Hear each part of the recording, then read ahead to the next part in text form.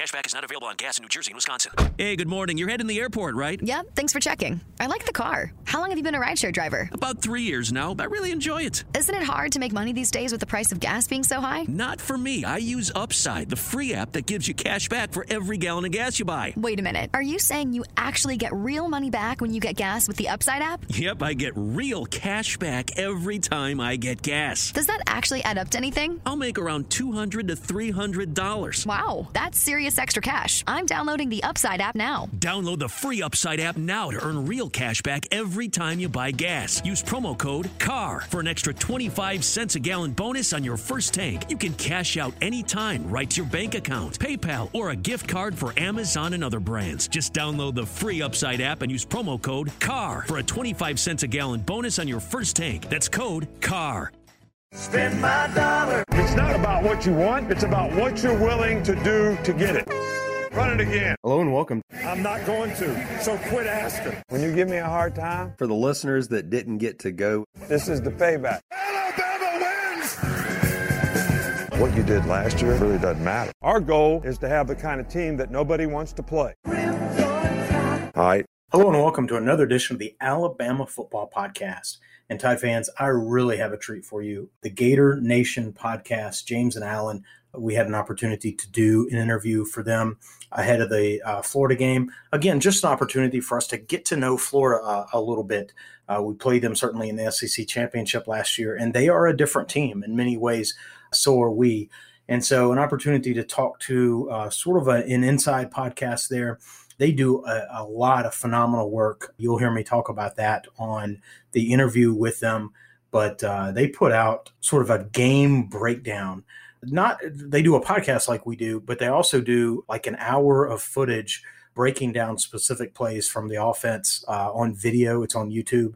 I spent some time with that. I look forward to watching that after our game. They do a lot of really great work there. And I think they're really sort of teachers of the game as well as students of the game. So a lot of fun talking with them, a lot of fun prepping for their podcast, sort of getting to know their team a little bit, and then just the content of that other podcast provider, if you will. All right, I'm going to stop rambling intro, and I'm going to hand it off to the interview. There you go. Well, welcome back, Alabama fans. We have a authentically true treat for you. I know I say that before every interview, but I think this time I mean it more than most. We've got James and Alan from Gator Nation podcast. They put out some phenomenal content. Check the show notes. We're going to have some links there available for you to check out. But James and Alan, thanks for joining. Yeah, for sure. Glad to be here. Yeah, thanks for having us. It's great to be on a Bama podcast. Can't wait. It's always been a dream realized. Very good. Very good. Hey, let's jump in. I was checking out some of your content, and before the season, you were sort of discussing 2021 as being sort of a gather step season. That's my term, not yours. You talked about it more. Is this neutral, sort of up or down? After, the outstanding 2020, that was sort of, what do we think? What do we expect going into 21? 2 weeks into the season, what's your updated assessment on the Florida Gators just overall? Yeah, kind of a little bit what we thought for the most part, that the offense was going to take a step back, really reoriented from like a passing dominant game to a run dominant game with a limited quarterback in Emory Jones, and a defense that would probably improve, but not kind of go back to a potentially dominant defense. But the total wild card here is Anthony Richardson, the redshirt freshman quarterback, who, if you've not seen him yet, go just look at the highlights, human highlight reel. And to the extent that he's healthy and can play, it totally reorients the ceiling for Florida. So, but that's a big question mark. Tweaked his hamstring. He might not play at all against Bama, but kind of raises the ceiling for this Florida team where, if he is who we think he is, we can beat anybody in the country because he's that special. Now, he might not end up like that, but that's at least his ceiling. Yeah, he has been phenomenal in some of the footage that I've seen. Let's talk about the quarterback situation, because you've got Emory Jones there as well. Is this, how would you characterize this? Is this a controversy? Is this a dual system? Is this Dan Mullen not yet making a decision? How do you characterize the question mark here?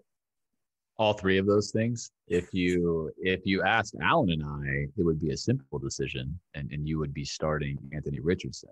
We had actually talked about that in the off season. We had very limited film on Richardson, but the small pieces of film we had led us to believe that he had far more tools available to him. I think that's played out through game 1 and 2, as coaches will do, as Dan Mullen especially will do, for those of your listeners that are familiar with him and kind of some of his methods. He likes to stick with the veteran guy. He's very loyal to his older players. And so far, the methodology and the message has been Emory Jones is our starter, which has really been significantly frustrating to a large portion of Florida's fan base, because they feel like it's rather obvious that Richardson should be starting over Emory Jones, and yet Emory Jones continues to be the named starter. And as Alan mentioned, Dave, I think the real key here is with Richardson's hamstring issue, it's unlikely that even if he plays, he'd play like the Anthony Richardson that popped up on film through week 1 and week 2. So controversy for sure, frustration point for all Gators fans. And I think a really hopeful point for the future is that it's definitive in my mind that Richardson is the quarterback of Florida's future. End of now. Will he be for Alabama? Probably not. So Dan Mullen is sometimes, and I'm borrowing from some of your assessments, is a slow trigger puller in these types of situations, loyal to, the guys in place. Has Emory Jones done enough to lose the job? He makes the good play, but not the great play. Has he done enough to lose the job? Is that sort of a point of contention here, do you think? Yes, definitely. I think his mistakes are so egregious, and they reveal kind of what he's lacking. So it's not just he's thrown 4 interceptions, the type of interceptions that he's thrown that show that he really doesn't understand what's happening out there. These aren't like tip balls or great plays by a defender or, being aggressive down the field. These are stuff that if FAU and USF will do it to you, Alabama will do it to you 10 times over. Right. So I think that's what it was.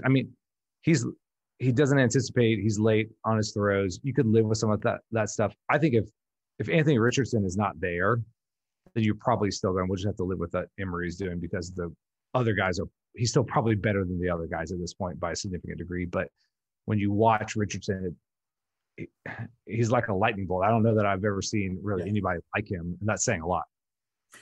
I agree. Anthony Richardson is sort of the player that you would build if you were pulling together all the parts. He's got, the legs, the speed, the arm, he reads the defense very well. It's amazing that he's, sort of only, a redshirt freshman.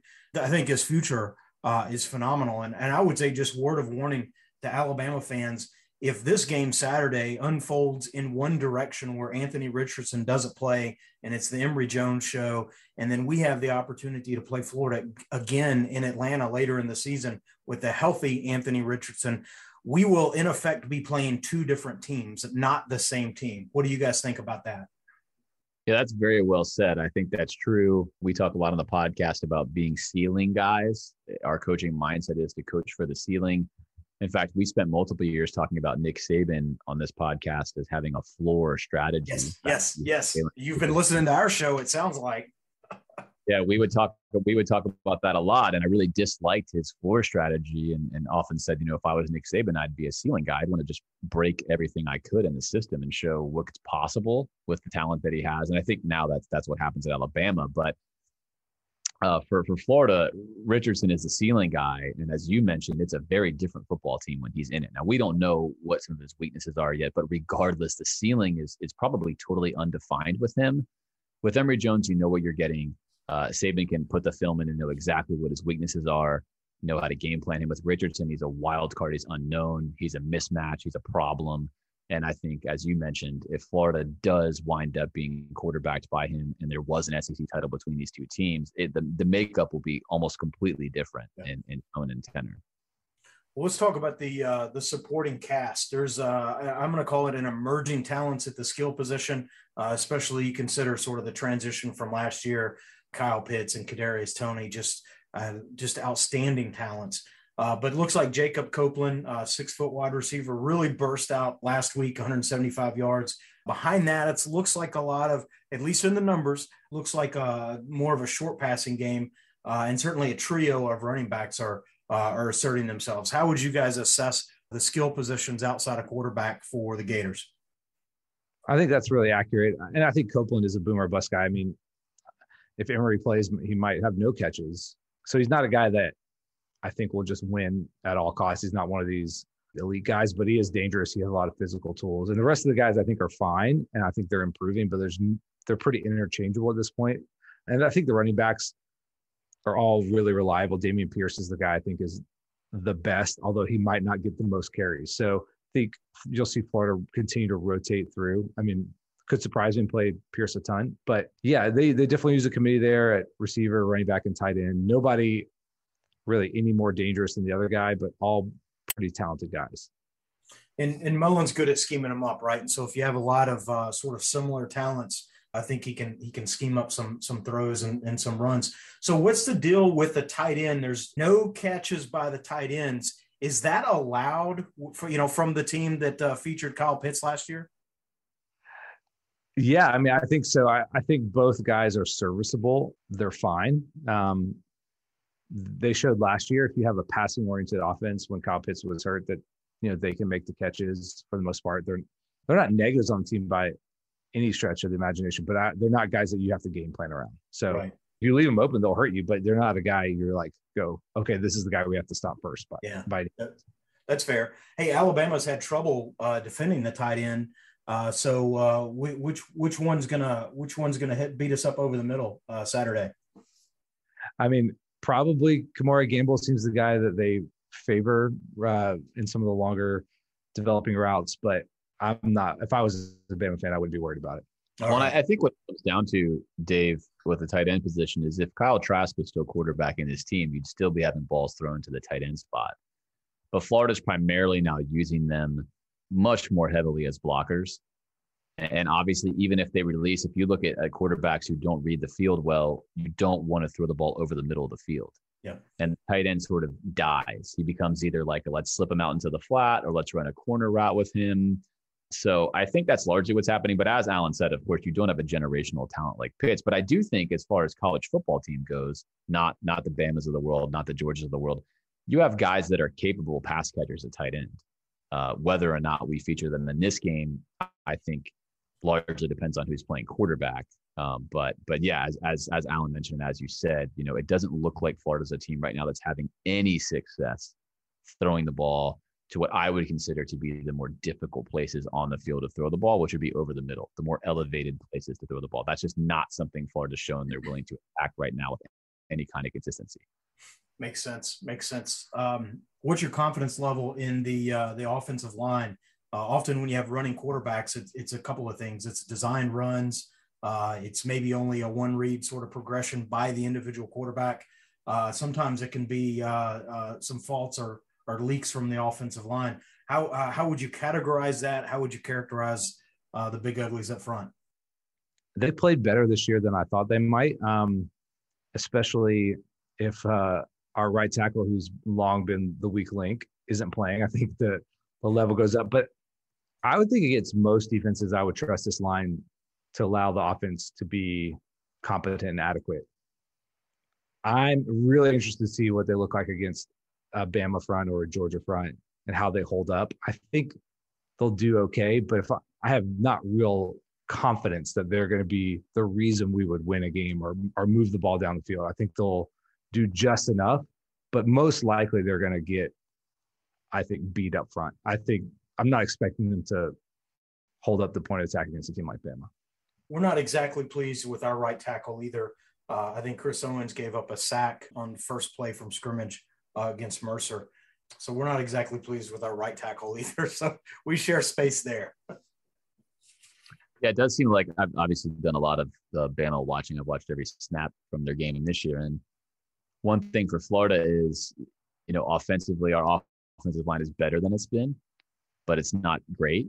But it looks like on film for the first two games you've played, Bama's offensive line is beneath where it's traditionally been as far as productivity, allowing a lot of pressure to get through both Mercer and Miami, which I'm sure is not lost on Florida, given that Florida's got an excellent defensive line. That's probably going to be, without spoiler alerting your future content, that's going to be, I think, the matchup of the game that's most interesting for Florida is I'm sure they feel like they may actually have an advantage there with their defensive line versus Bama's offensive line, which maybe has not been said in quite some time for Florida fans.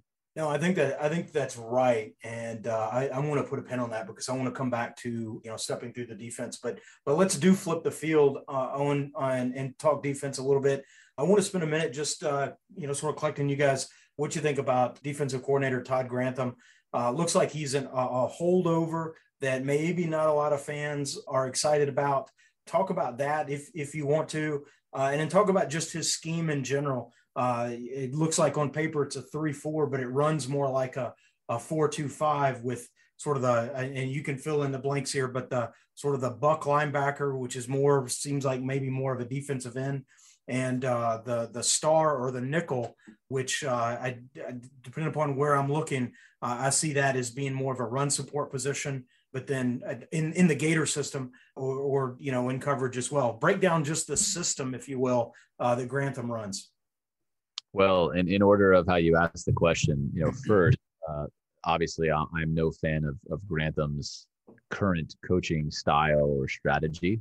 That's something we talk about a lot on the podcast. As you saw, last year, of course, Bama was really, really destroying everyone on offense, but Grantham does like to play a lot of nickel, which you mentioned. He plays a lot of 4-2-5, despite the fact that Florida has a lot of talented linebackers. I think the MO on Grantham is he likes to, as Georgia fans dubbed it, kind of get into third and Grantham, where nobody really knows where a blitz may come from. He uses kind of nonsensical pressures. But Florida's defense, I think, is characterized by a lack of coordination. And I use that word on purpose. You have a defensive coordinator.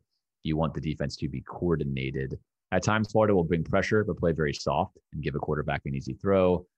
They've struggled historically to have a consistent star or nickel, as you mentioned. This year's defense with Grantham has more talent than last year, which should be interesting. I think the big question for any Florida fan heading into any big game is what strategy do we use? And it seems like Grantham tends to choose the more conservative one, especially on the back end.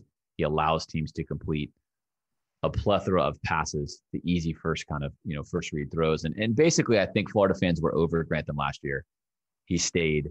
There's not a lot of love for him around in Gainesville. It wouldn't surprise me if things went south here in the swamp, if you kind of felt that frustration when Florida's on defense. Yeah, that'll certainly be something to watch. Talk us through. I mean, I've got a list of names, but you can add color to them. Just start up front and sort of work back. Who are the players to watch? What are the matchups that you're most keenly interested in as we think about the Gator defense? So there's a long list of defensive linemen you could name. Zachary Carter headlines that list. Britton Cox, the transfer from Georgia, highly rated guy. There's some guys that will flash for sure. Some stout defensive tackles up front. Kyer Elam is the corner who is on a lot of like preseason All-American kind of lists. He is the real deal. Excellent coverage, struggles a little in zone. Everybody else is, either a younger guy who maybe looks kind of good or a talented guy who doesn't know his spot yet. Iffy at linebacker. The other corner spot is where I think you'll see Bama attack some young guys who haven't had a lot of playing experience, some talented guys, but and Avery Helm and Jason Marshall. But that's the other corner spot is the weaker one. The projected starter, Jaden Hill, went down, toward an ACL right before the season started. So that's definitely the place where Florida, I think, feels weakest. Talk about that star. I read Jadarius Perkins is playing well in that position. What sort of color or context would you add to that type of bullet line? Yeah, he's probably been the biggest splash or surprise on the defensive side of the ball. A guy who didn't come out of nowhere, but also wasn't necessarily tabbed to be the guy that really popped on film. We love him here at this podcast, and actually we're recording our episode today, and we basically spent a long time talking about how if he's not featured and starting at that star position, it's yet just another sort of head scratching move by the defensive staff. But for the first time in some time for Florida, you're going to have a corner in Elam who's number 5. You're going to have Perkins at star who's number 27, who are both capable of playing man and stopping the run. And then, as Alan mentioned, you're going to have a real weakness, I think, on the other side, where you're probably going to see a lot of number 3, Jason Marshall, who's a 5-star talented corner, but he's just too inexperienced. And you're facing Alabama's receivers. That's going to be a tall order for them. But yeah, Perkins has been a guy who's been one of the best players on defense. He's an absolute ball hawk, good technique, can play press man, can play off, can stop the run. He's got a good feel as a defender, and he's definitely been a plus guy for Florida. We'll see what he does, obviously, against real competition with Bama. Is that, and if I mispronounce his name, I'm sorry, that K.R. Elam, is he related to Matt? Is related to Matt Elam? Yeah, Matt's his older brother. Yeah, Kyer Elam. Yeah, Matt's his older brother. The more talented brother is the younger one in this case, which I'm sure Matt doesn't love. But he's got all the skills to be a top number one corner in the NFL. As Alan mentioned, curiously, he struggles in zone coverage, but it's always a question with Florida whether that's what's being taught or whether he actually struggles with zone. He's an honor student. He's a very smart guy. It doesn't seem like actually mentally handling the zone would be a difficult thing for him. But, you know, one thing that I think Bama fans, if they don't know, should know is under Grantham, Florida has been, I would say, particularly bad at playing zone defense. It's been a major weakness of Florida's second down, third down, whatever it may be. They just do not play what you would consider to be a textbook or even clean zone. And we're not talking about pattern matching or even complicated concepts. We're talking about executing a static zone correctly. And that's made Florida pay a lot in big games during Grantham's tenure. So small correction there. Matt Elam is Kyer's uncle. Uncle, okay. Great. He's like 6 years older than him. Yeah. Sorry, not brother. I knew there had to be a relationship, but I wanted to confirm. So let me go in a little bit of a different direction, sort of maybe a little bit off the field. Get your guys' sort of candid impressions of just Dan Mullen just in general. I think this is already his fourth year. I don't know how time goes so fast, but I perceive him as being, you know, very solid in terms of offensive game plans. I don't follow your recruiting, obviously, as close as you do. And then he's done some, you know, Darth Vader mask kind of things that, you know, might strike folks a little curious. Just what's your read on Dan Mullen just overall? Yeah, I think there's some noise in the system there. I don't think Dan always handles himself best in those media circus kind of situations, makes some false steps. Top-notch offensive mind. I think the Gators will always be good on offense as long as he's the head coach. You know, as the leader of a program like Florida, I think he still has some question marks out there in terms of who he hires as a coach and his personnel choices. But Florida will always be a certain level of success under Mullen. To go back to the floor and ceiling strategy, is a very high floor. And it's had a little bit of higher ceiling, I think we thought. And for him, really, the recruiting is probably, honestly, the biggest question mark. Florida's recruiting has been okay, but not for a place like Florida. If you want to contend with teams that are recruiting at an incredible rate like Georgia and Alabama, who you have to beat to, you know, win the SEC, it's just not really up to par to win year in and year out. So I think Florida fans are happy with Dan Mullen, but have some things they would love to see him improve on. Right. No, that's fair. Yeah, I'd piggyback on that one and say the same thing. Florida wants to win championships, and we have called Dan Mullen a gatekeeper on this podcast. So if you're a fan of, you know, the UFC or anything like that, it seems like he's the guy that you have to beat if you want to be able to win a national championship, but he himself is not capable of winning one as a head coach. And we pointed multiple times to things other coaches have done. So one, you know, Nick Saban benches Hurts and puts in Tua and wins a national title. He flirted with it all year long. He got it right at the end. Obviously, Dabo Swinney benches Kelly Bryant, puts in Trevor Lawrence, wins a national title. It's hard to find any situation in Dan Mullen's career where he's done that either with a staff member or a player, where he's been willing to say, I'm going to make a decision that's hard for me personally. And we know that Nick Saban obviously loved Jalen Hurts. That decision was not an easy one. It was not one that he simply wanted to make. He's not a ruthless winner without feelings. But I think that's how a lot of Florida fans feel with Dan. It's like, yeah, we're winning. We're there. But does Florida want to just sort of be in games and kind of having 9 or 10 win seasons? Or do they actually want to have a team that is capable of competing with Georgia and Alabama consistently? And that's the question that is unanswered, but I think is the one that matters the most when it comes to what Dan Mullen's legacy will be at Florida, or how long he even stays. Does he have what it takes to win something or even compete for something at that level.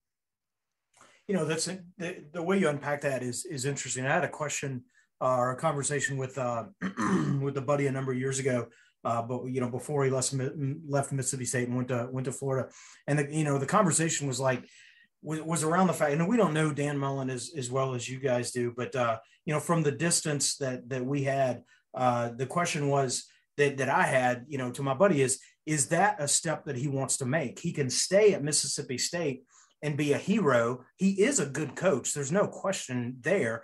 They're going to build a statue in Starkville if he stays there, another stretch of time. Or he can decide, I want to try to compete at the highest level. And Florida certainly offers that. And, my friend was like, well, why would he not do that?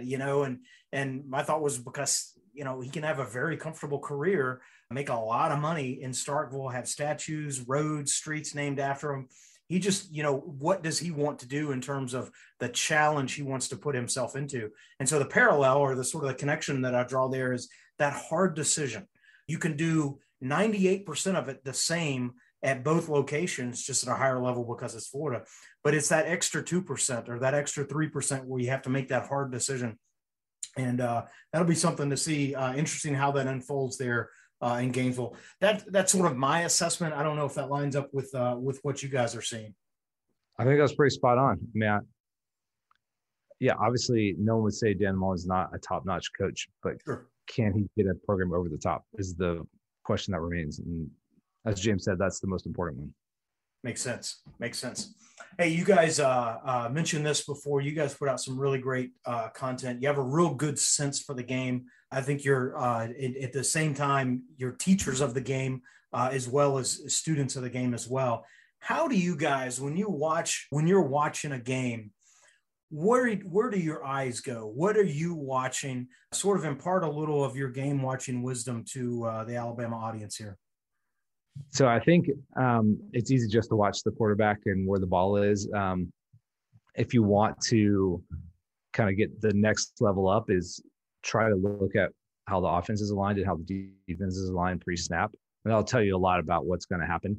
How many corners are out there, how many tight ends are out there. Sometimes it's hard to see, especially if teams are playing fast. But that's what I'm looking at is I want to see what kind of personnel is on the field. What is the team trying to do tactically, and is it working? I like to in real time, of course, if you're watching in person, you can see everything. That's like what Alan said. I like to read it like a quarterback would on both sides of the ball.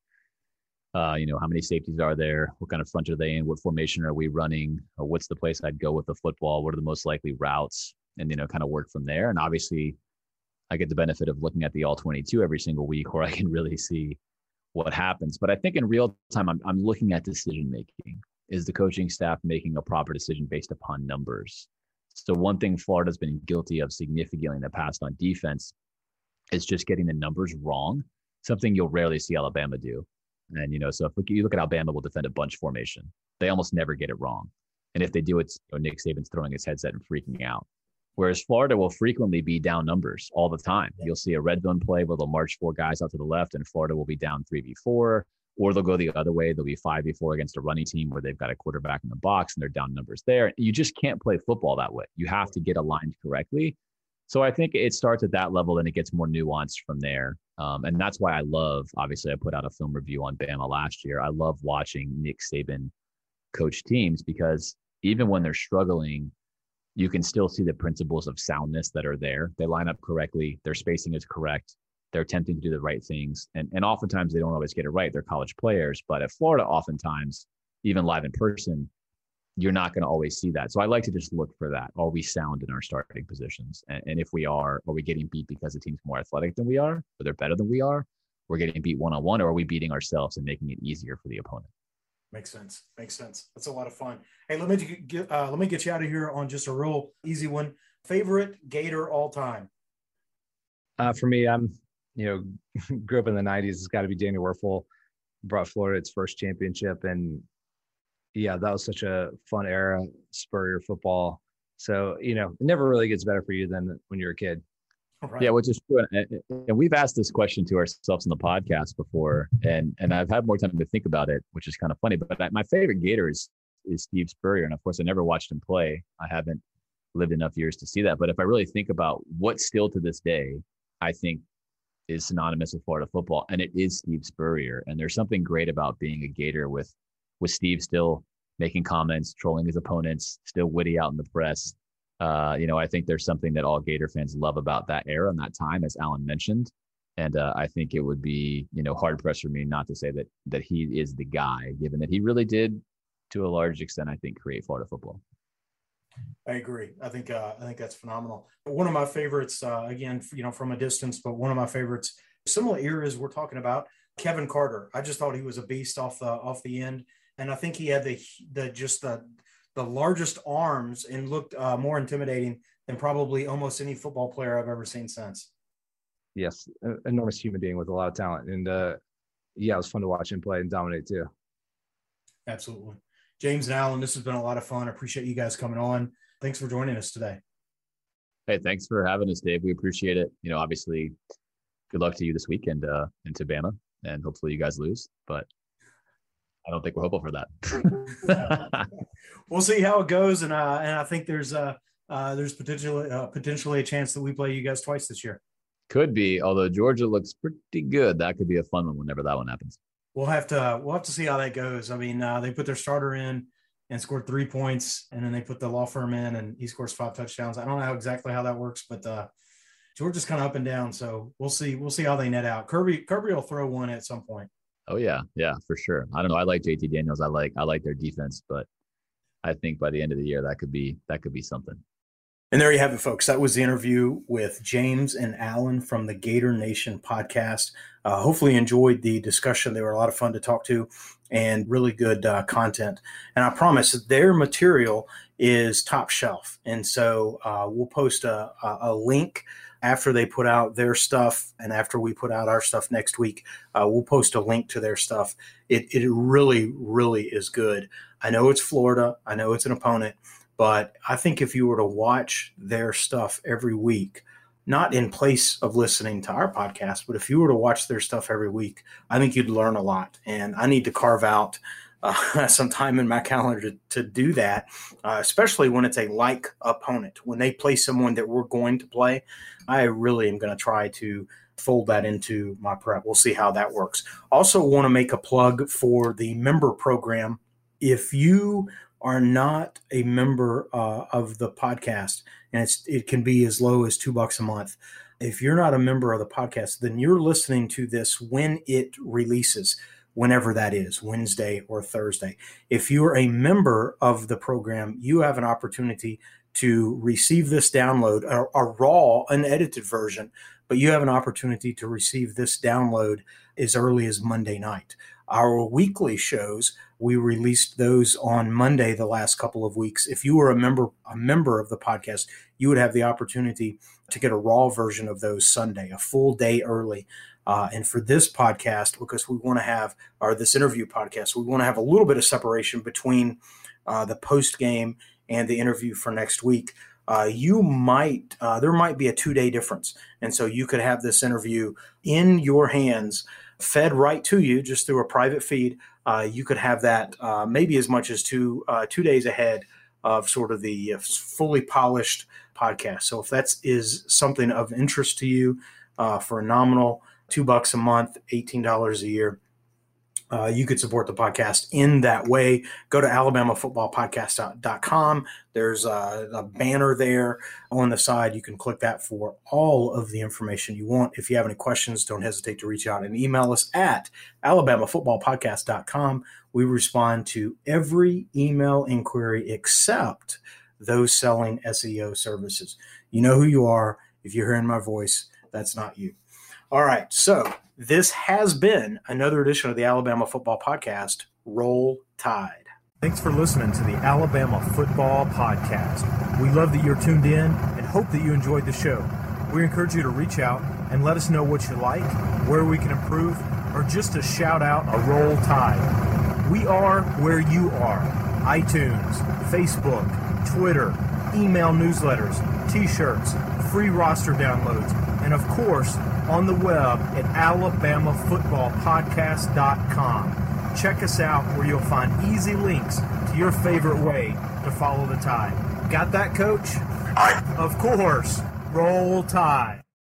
Cashback is not available on gas in New Jersey and Wisconsin. Hey, good morning. You're heading to the airport, right? Yep, thanks for checking. I like the car. How long have you been a rideshare driver? About 3 years now. I really enjoy it. Isn't it hard to make money these days with the price of gas being so high? Not for me. I use Upside, the free app that gives you cash back for every gallon of gas you buy. Wait a minute. Are you saying you actually get real money back when you get gas with the Upside app? Yep, I get real cash back every time I get gas. Does that actually add up to anything? I'll make around $200 to $300. Wow, that's serious extra cash. I'm downloading the Upside app now. Download the free Upside app now to earn real cash back every time you buy gas. Use promo code CAR for an extra 25 cents a gallon bonus on your first tank. You can cash out anytime right to your bank account, PayPal, or a gift card for Amazon and other brands. Just download the free Upside app and use promo code CAR for a 25 cents a gallon bonus on your first tank. That's code CAR.